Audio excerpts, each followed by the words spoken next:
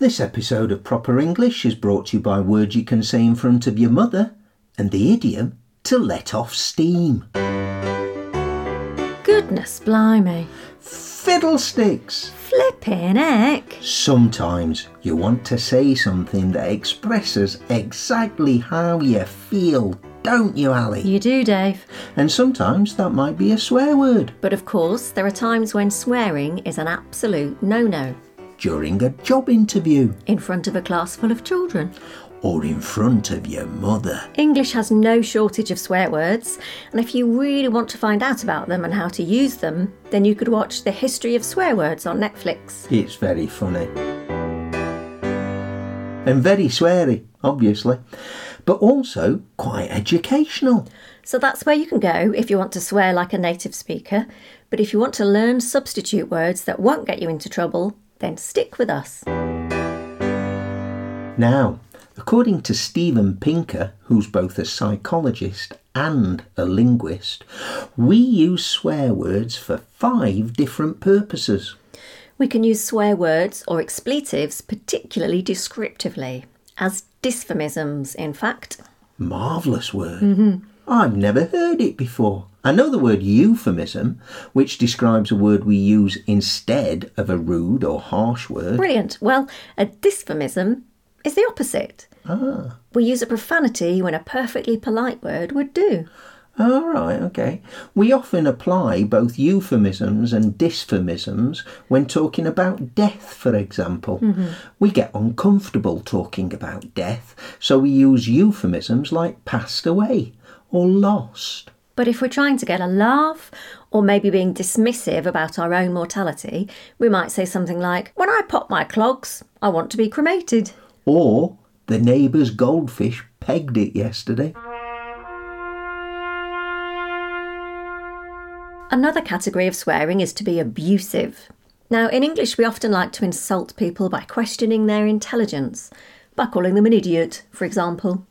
There are varying degrees of offensiveness, of course, so particularly mean and offensive synonyms for idiot are moron and cretin, and it would be completely wrong to call a child either of those, and certainly not your mother. Definitely. But kind of fun ones are nincompoop, ninny, Burke, and my particular favourite, twerp. What about twit? Oh yeah, twit's a good one too. And I guess somewhere in the middle, insulting but not outright rude, would be fool or half-wit or whey-faced loon. No, that one is just funny. Okay, so the next category is idiomatic. This is harder to give examples for, as it's used to shock or to appear cool, so generally needs an expletive. I suppose we could say holy cow instead of holy... Yes, we can definitely get away with that. Robin. In the garden? Probably, but I'm not sure what that has to do with... No, Batman and Robin. The camp 1960s television series starring Adam West and Burt Ward. Go on. Well, whenever Robin was surprised or puzzled by anything, he would say, holy bat trap, Batman, or holy headache, or holy jackpot, Batman. And these are all perfect as examples of idiomatic cussing. Oh, here's another one. We can say somebody is a pain in the ass. In front of your mum? I remember saying arse in front of my mum when I was about 13, and she laughed like a drain. I don't think I could say that in front of my mother now. Well, OK then. Pain in the backside then. OK. So what's the fourth category, Dave? Well, I'm glad you asked, Ali. Emphasis. I flipping love my new camera. I blooming hate horror films. That banana cake is damn delicious. We've had a heck of a lot of rain this winter. This category's quite fun. I could have said I really love my new camera, but it sounds more forceful with flipping or blimming. You could have said that the banana cake was very delicious, but you pushed your luck a bit with damned. I did. OK, in front of your mum, but probably not in front of a young child. Yeah, fair enough. OK, so before we look at the final category, let's talk about arse, crap, cack and damn. Well, really? proceed with caution with these 4. Yeah, they aren't strong swear words, and some people don't consider them swear words at all, but others really don't like to hear them. I think crap is more offensive to the British than it is to Americans.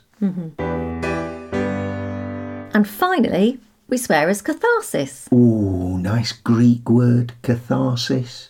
A purification or purgation that brings about a release from tension. Greek theatre. Oh, aye. When we want to swear because we're hurt or shocked or furious, we can replace the profanity with something more socially acceptable. There is a wide range of cathartic curse words that would be perfectly okay to use in front of your mum. And interestingly, a lot of them are derived from old religious oaths. Ah, yeah. These are called minced oaths, like you would say, shoot or shut the front door, for instance. Minced oaths?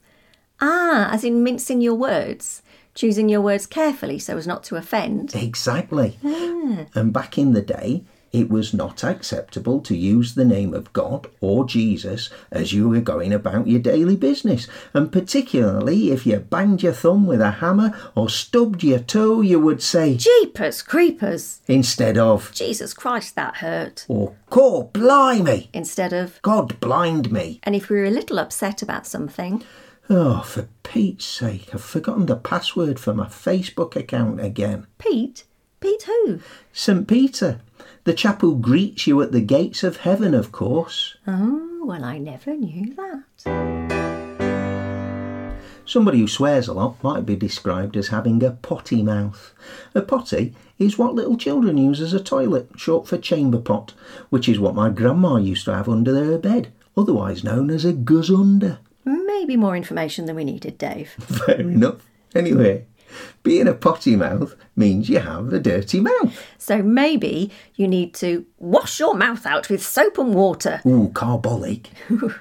And if someone says something rude, you can say to them, do you kiss your mother with that mouth? We might say they swear like a trooper, which is a soldier, or like a navvy, which is a person who worked on building roads or canals. Ah, navvy is a shortening of the word that was often used for canals, navigations. So, navvies built navigations, just so you know. Blimey, now it's time for Idiom of the Flipping Week. Idiom of the flipping week! Davidson and Roberts were doing a spot of overnight surveillance on a suspected cat burglar.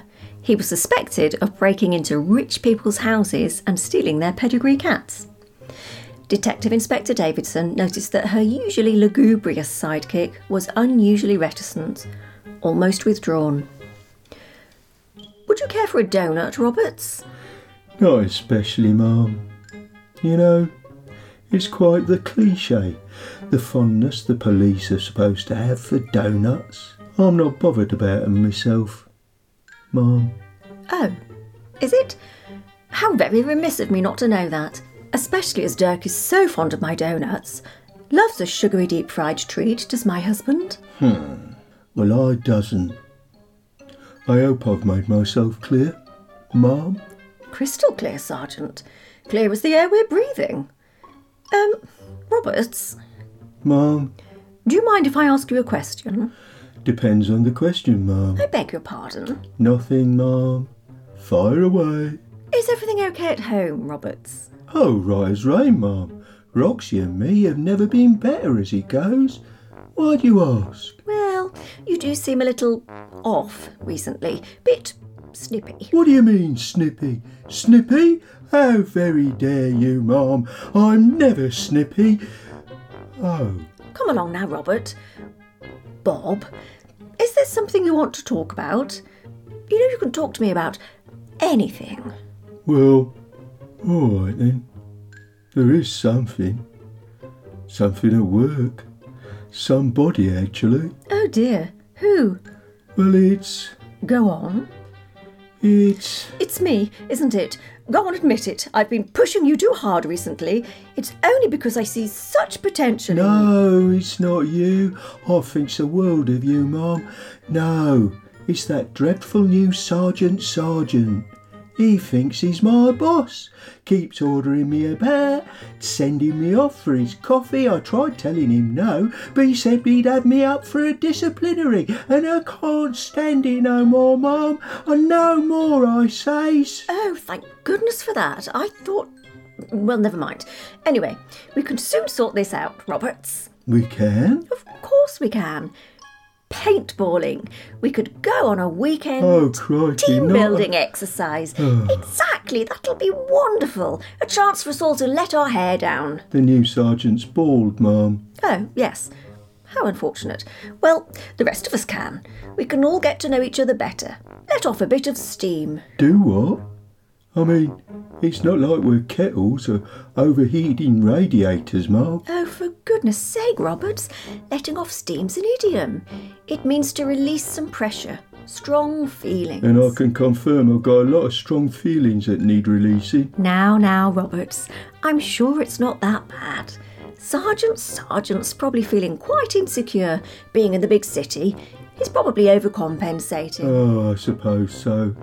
But he really gets on my nerves, Mum. Well, a weekend paintballing should get that out of your system. At the very least, it'll give you the opportunity to shoot him without the complication of legal proceedings. Yes, Mum. Thank you, Mum. And Roberts? Yes, Mum? Do you really think the world of me? Oh, for Pete's sake. And here we are at the end of another episode of Proper English. As always, we hope you've enjoyed listening in on our conversation. And please make sure you rate and review us on your favourite podcast app, because it helps us to get noticed. And it would be perfect if you recommended us to a friend. Or a family member. Or a fellow student. It makes us so happy when we get new subscribers. The more the merrier. We also love getting feedback, so why not get in touch? Tell us what you'd like us to talk about in future episodes. But how, Ali? How? Well, our email address is properenglish, all one word, @sapo.pt. Or you can go to Instagram or Twitter or Facebook if you have them. So, until next time, it's goodbye from me. And it's goodbye from me too. And thank you for listening to Proper English. Jerk, Blighter, Muppet, Fraggle, Numpty, Creep, Rotter, Scumbag, Swine.